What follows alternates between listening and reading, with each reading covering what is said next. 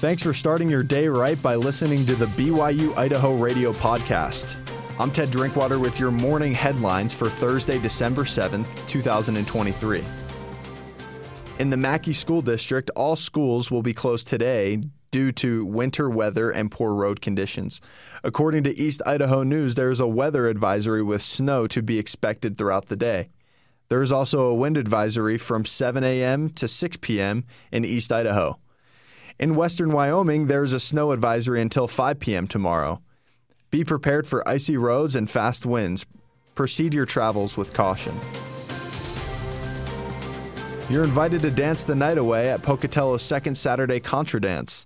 Event organizer Luann Clausen says Contra Dance is a combination of different dance styles from centuries ago. Contra dance is a form of folk dance. It comes from Old English country dance, Scottish country dance from the 17th century. If you think of the dancing you might see in Jane Austen movies, that's where it originally evolved from. The event first started in the 90s, but stopped for a time after the people who started it couldn't do it anymore. Sometime later, Clausen and others started the tradition back up. This type of dance requires a partner, but Clausen said you don't need to bring one. The dances are similar to square dancing, but Clausen says the difference is that it is done in squares with 8 people, as dancers repeat the movements up and down the dance hall.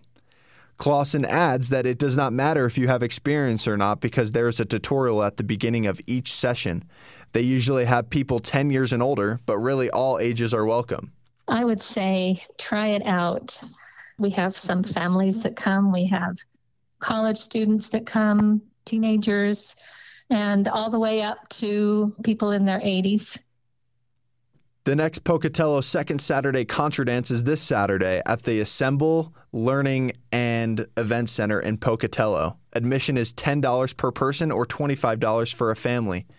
The event goes from 7 to 10 p.m., with the new dancer orientation starting at 7. For more about the monthly event, search for Pocatello Second Saturday Contra Dance on Facebook. And to listen to our full interview with Luann Clausen, search for BYU Idaho Radio on your favorite podcast app.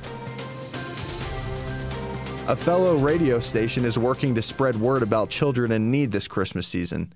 Classy 97 is teaming up with Salvation Army for the station's annual KLCE's 97 Angels. This is to help children in need during the holiday season in hopes to help them have a better holiday. When someone adopts a child, that means that they take the list that the child in need has, and then they go and shop for those items. 50 children are still waiting for adoption in Pocatello. The deadline is Friday for adopters to deliver presents to the Salvation Army. Thanks for joining me. These have been your morning headlines for Thursday, December 7th, 2023. You can catch more news, interviews, and great content on this podcast feed. Just ask Alexa, Google, or Siri to play the latest BYU Idaho Radio podcast, or listen to us for free on your favorite podcast app like Apple Podcasts, Google Podcasts, or Spotify. I'm Ted Drinkwater, and this is BYU Idaho Radio.